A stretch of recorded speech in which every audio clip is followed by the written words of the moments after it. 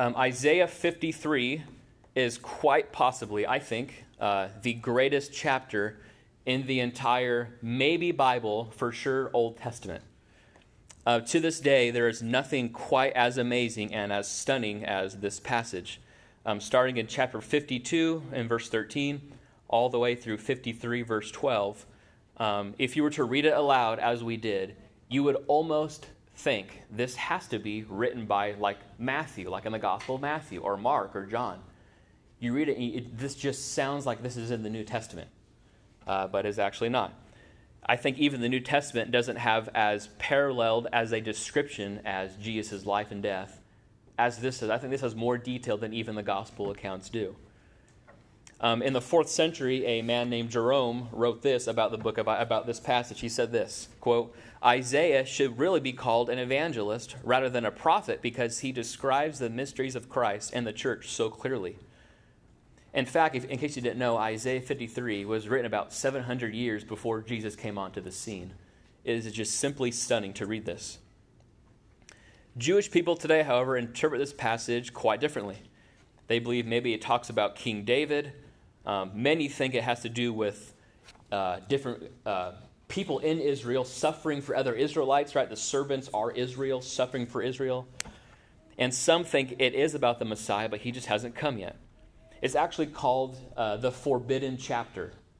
In Jewish synagogues today, just like how we have scripture read out loud, they do the similar thing. When they get to Isaiah, they go from chapter 52 all the way to verse 12, and then they skip to Isaiah 54.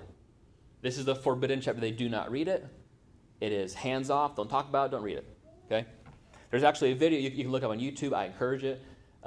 Just type in Isaiah 53, the forbidden chapter, and there's these men in Israel who are Christians, who are Jewish converts, and they go to Jewish people and have them read this passage, all of them for the first time. They never heard it, and these are grown men. And they ask, who do you think this is? I encourage you to look it up. It's got about 5 million views, not hard to find.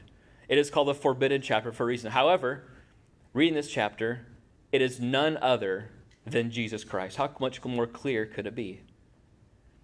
In this passage, we see all of Jesus' life. Jesus himself in Luke 24 says, or he interprets all the scriptures to the disciples after he rose from the dead. Starting from Moses and all the prophets, I happen to think that Jesus went here probably rather quickly. Jesus himself quotes this passage in Luke 22, saying that this is about him. This passage is also quoted in Matthew chapter 8, John chapter 12, Acts chapter 8, Romans chapter 10 and 15, 1 Peter 2, verse 22, are all directly quoting this, saying, this is the Christ. This is Jesus. This portion of Scripture has been called many great names. It's been called the Gospel according to Isaiah, the 5th Gospel, the chapter of Calvary, the Mount Everest of the Old Testament, a photograph of the cross. Augustine said, this is not prophecy, this is the Gospel. Martin Luther said, every Christian should be able to repeat this and memorize it by heart. What a challenge to think about. So in this passage, we're going to spend the next 3 weeks digging into it, to see the glory of the life, death, and resurrection of Jesus Christ 700 years before it actually comes about. And in doing so, we're going to be stunned, I think. If you notice, the sermon talk is called the humiliation of Christ. Not humiliated as in, oh no, I got a wedgie at school, I'm so embarrassed. That's not what humiliation means. Humiliation means Jesus humbled himself. How low did Jesus Christ go? That's what we're going to talk about today. So we've got your Bibles. We're going to start in chapter 52, verse 13. And we're going to look at the mission of Christ. This is what he came to do. Look at chapter 52, verse 13. Behold, my servant shall act wisely. So this servant of Yahweh, of the Lord, will act wisely. He will be obedient, right? Consider the contrast of the book of Isaiah. We hear of another servant who is Israel. Like Isaiah 44 said, it's Israel. This is a different servant. It's very clear this is somebody else. And unlike Israel, who was unwise, who was foolish, who was sinful, this servant will not be like Israel. He will not be foolish. He will actually be wise. They were foolish by running headlong into sin. They copied the surrounding nations, adopted their customs, mixed religious ideas, followed foreign gods, right? We know that. But this servant in Isaiah 52 and 53 is the same one in chapter 42, 49, and 50. He will not be like them. He will be much different. The servant of God will also be very, very high and different. Look at verse 13. He shall be high and lifted up and shall be exalted. Now, when you think of the book of Isaiah and you hear high and lifted up or exalted, what should you immediately think of? I hope you're thinking of Isaiah chapter 6. We all know this text when we hear it. Maybe you don't know the number, but you know it when you hear it. And it reads this. In the year that King Uzziah died, I saw the Lord sitting on a throne, high and lifted up, and the train of his robe filled the temple. And then a verse later, and one of these seraphim called to another and said, Holy, holy, holy is the Lord of hosts. The whole earth is full of his glory. So the only one who is high and lifted up ever is God. Nobody else, right? No one gets to sit where he sits. Yet this servant is going to be that high as God is. Isn't that shocking? Far above all rulers, all authorities, all people, he will be lifted up. Look at verse 14. And this is what's shocking. As many as were astonished at you. I was reading some commentaries on this. This word could also be translated appalled. Your Bible might have the word appalled, or horrified, or stunned. So he's going to be so high and lifted up. And then when you see him, you're going to be shocked. You're going to, whoa. Well, what's so shocking about this Messiah, about Jesus here? What's so shocking? Look at verse 14. This is why it's so shocking. His appearance was so marred beyond human semblance, his form beyond that of the children of mankind. Do you know what that's referring to? It's the cross, right? When they would see Jesus, he would say, here's your Messiah. And they would see this bloody, naked piece of meat hanging on a piece of wood. That's the Messiah? He didn't even look like a person. He looks like it's a bloody piece of animal, right? That's what's shocking. He's going to be high, but he's going to be brutally beaten and spit upon and slaughtered, right? That's what's shocking. Notice also what is shocking in verse 15. So shall he sprinkle many nations. So this same amount of shock is going to be found in the horror of his death, but also what happens after. Kings shall shut their mouths because of him. He shall sprinkle many nations. The word translated sprinkle can also refer to scattering. So when you sprinkle, you scatter it, right?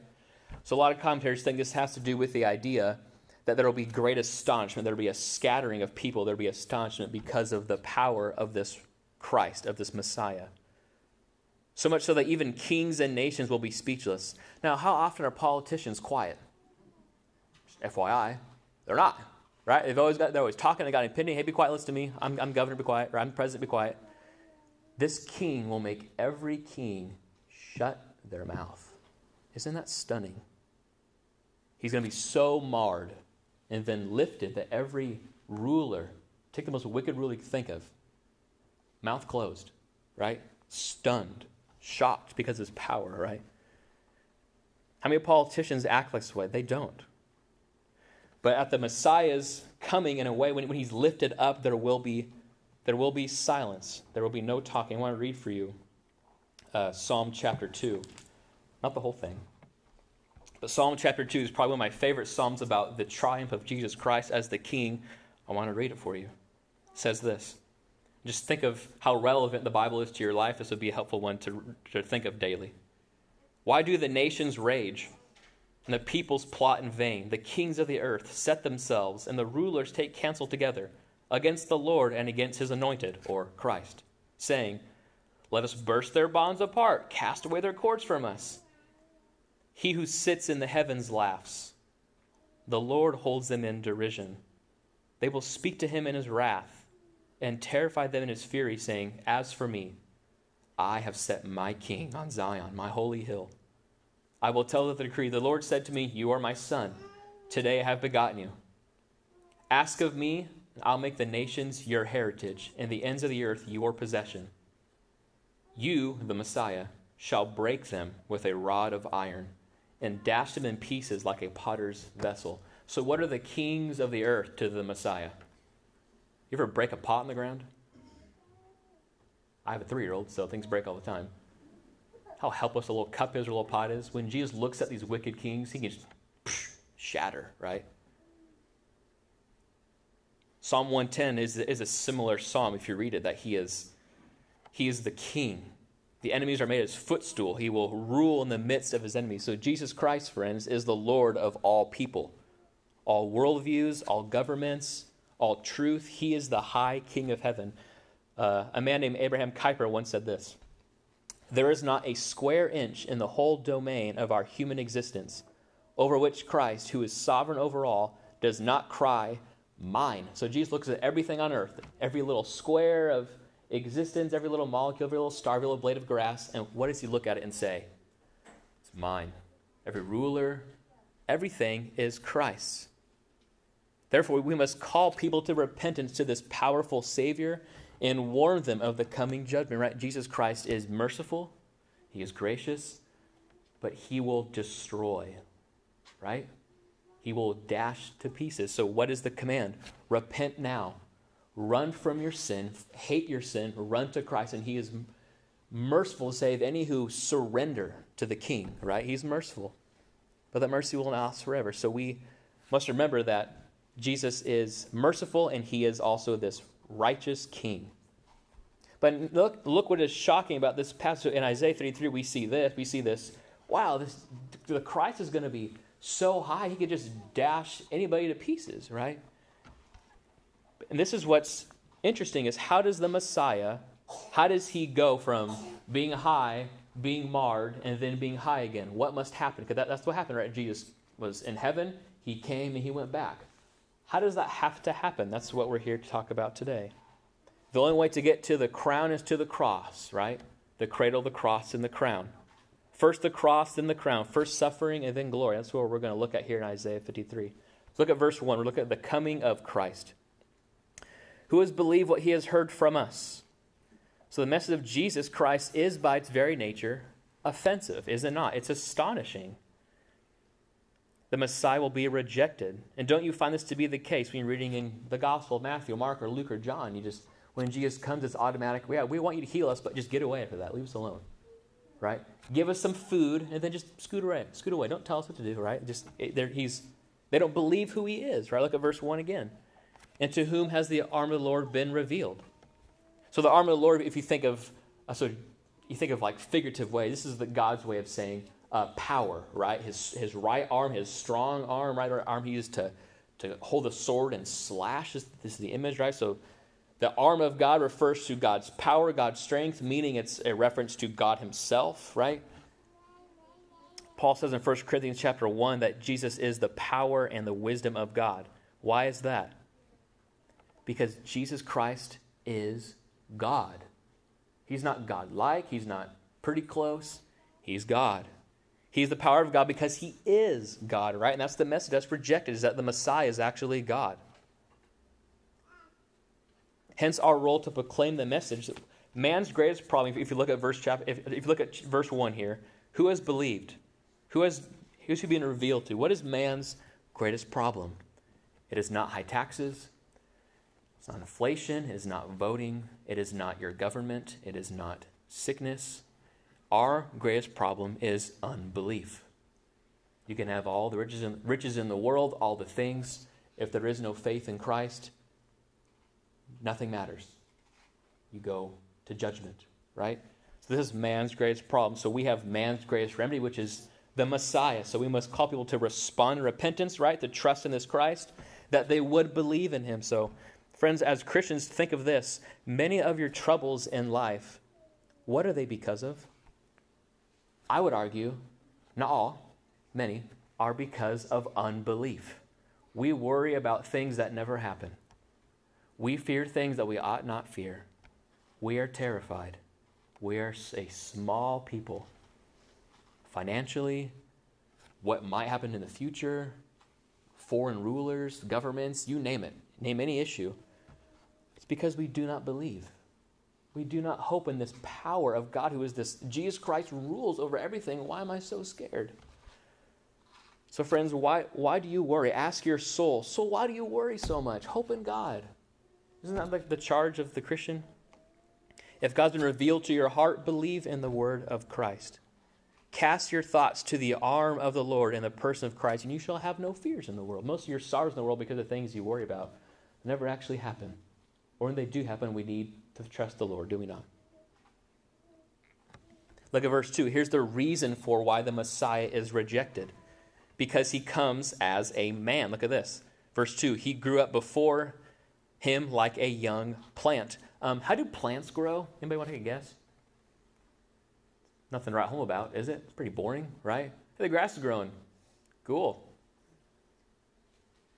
Small, right? It's nothing to look at. It's boring. It's nothing important, really.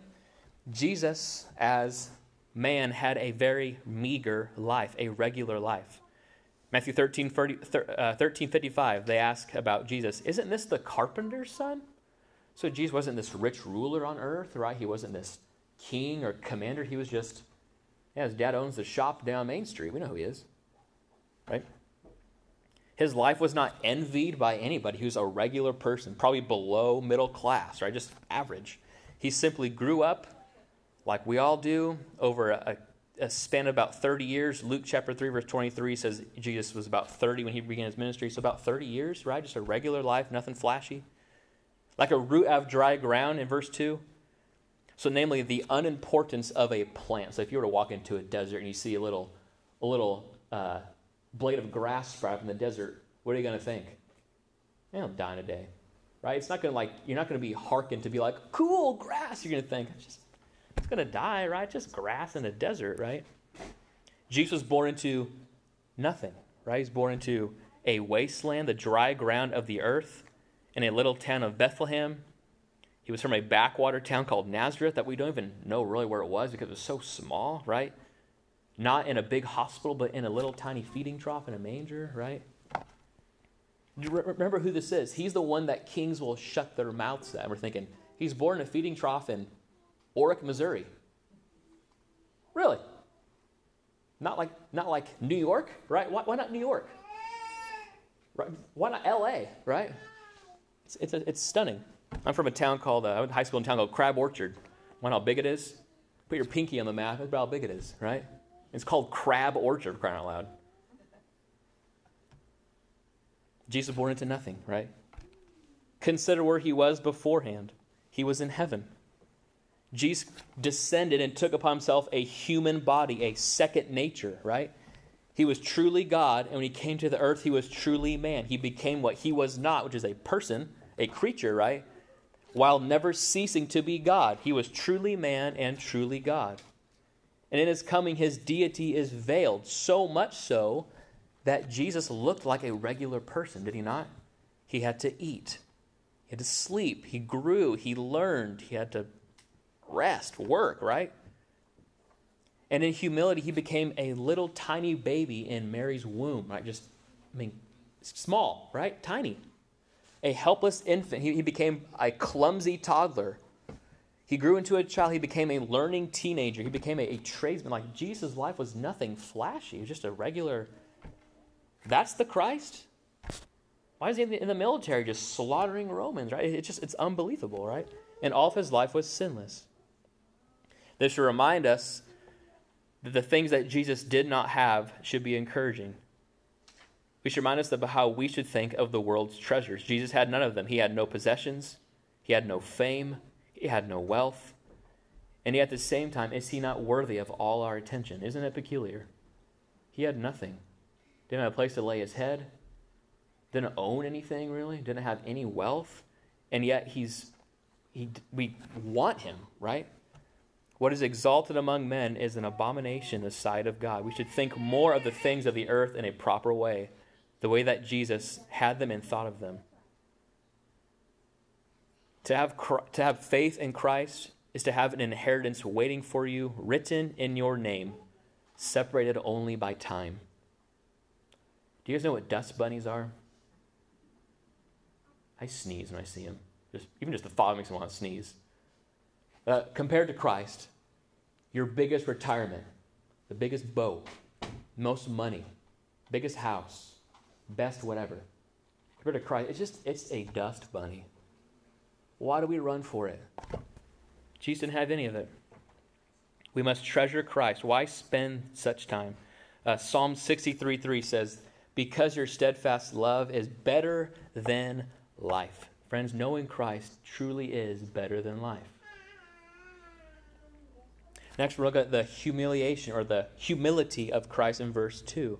He had no form or majesty that we should look at him, no beauty that we should desire him. Jesus looked like a regular Jewish man, right? He would be forgotten in a sea of faces. When you go to Walmart or to the restaurant or drive on the road, you see people all the time.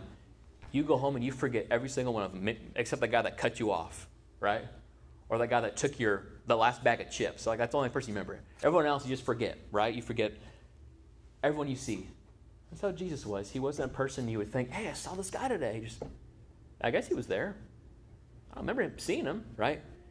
There's nothing beautiful about him, nothing attractive that we should think, oh, he had no physical advantages, nothing outwardly that would draw our attention to him. Friends, I hope you hear that this is stunning. This is simply astounding. Jesus, who dwells in what Paul says, unapproachable light. He's the holy, holy, holy Lord of glory, right? And when he comes to the earth, we're kind of like, which one was he again? Right? It's humbling. A man named Gregory of Nazianzus from the 4th century. I had to read it in seminary. This is a good book. And he writes this. He was exiled to Egypt in his birth, right? Yet he banished the Egyptians. He hungered, yet fed thousands. He was tired, yet he is our rest. He pays taxes, yet he is the emperor over those who take taxes. He prays, yet he hears prayer. He weeps, yet he puts an end to all weeping. He surrenders his life, yet he has the power to take it up. As a lamb he is dumb, yet he is the Word of God. Isn't that shocking? Stunning. There's no majesty that we should desire him. The one who angels came and look at, right? They cover their eyes. We look him on earth, we just think, I've seen better. Is that not humbling? This is the glory of Christ. And think about his matchless love for you, that he would humble himself to such a low estate for sinners such as you and I. There's nothing about us that would gather his gaze.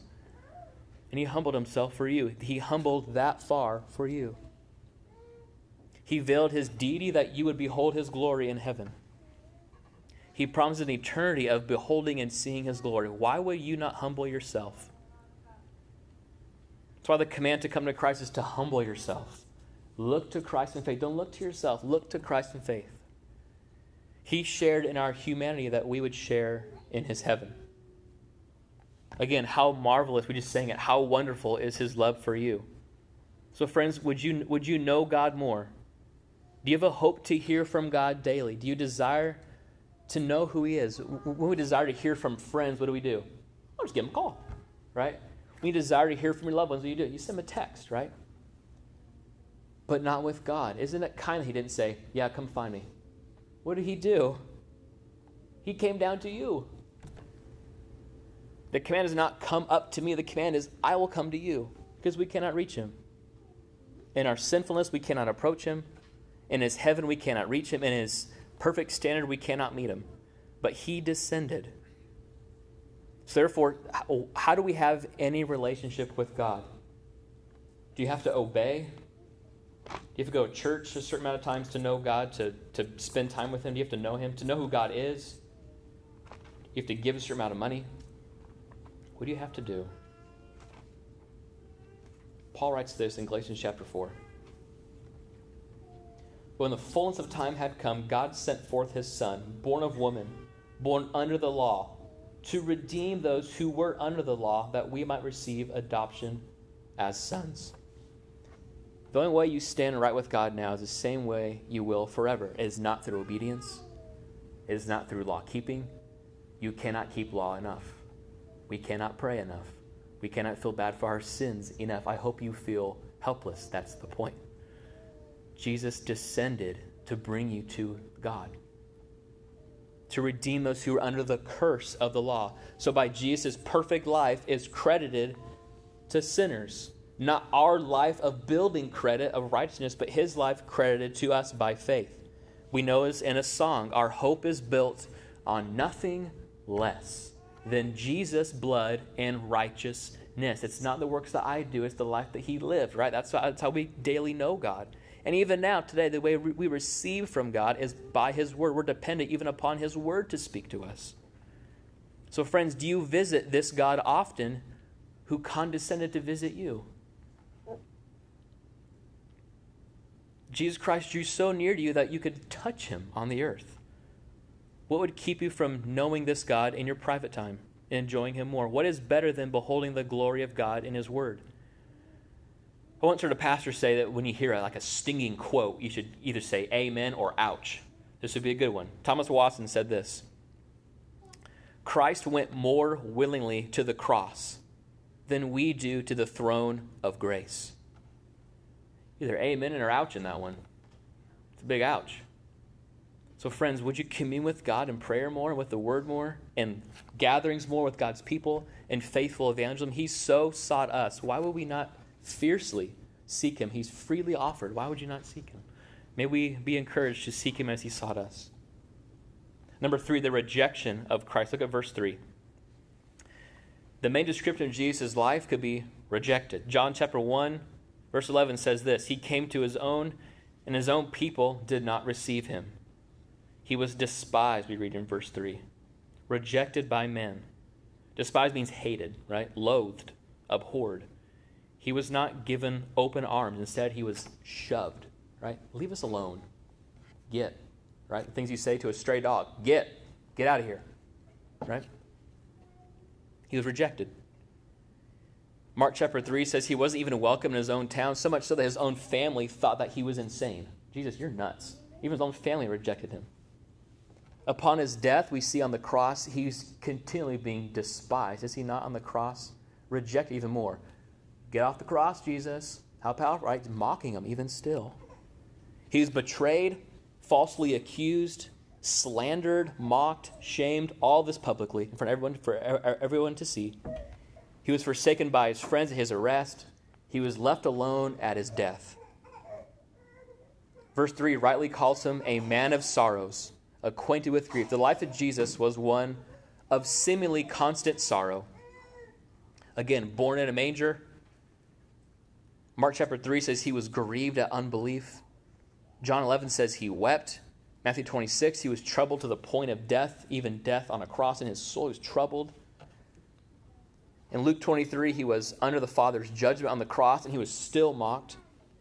John 19, he was buried in a borrowed tomb. I mean, how much more sorrowful? You can't even afford your own death, and you're dead. Sorrowful life. His life was sorrowful, full of grief and woe, a man of sorrows, acquainted with grief. Maybe you know the song, Man of Sorrows, what a name for the Son of God who came. Ruined sinners to reclaim. Hallelujah, what a Savior. And how peculiar is it that though he was a man of sorrows, we love him. I want to identify with him. And I'm with this wealthy people. I want to identify with this man. Isn't that stunning?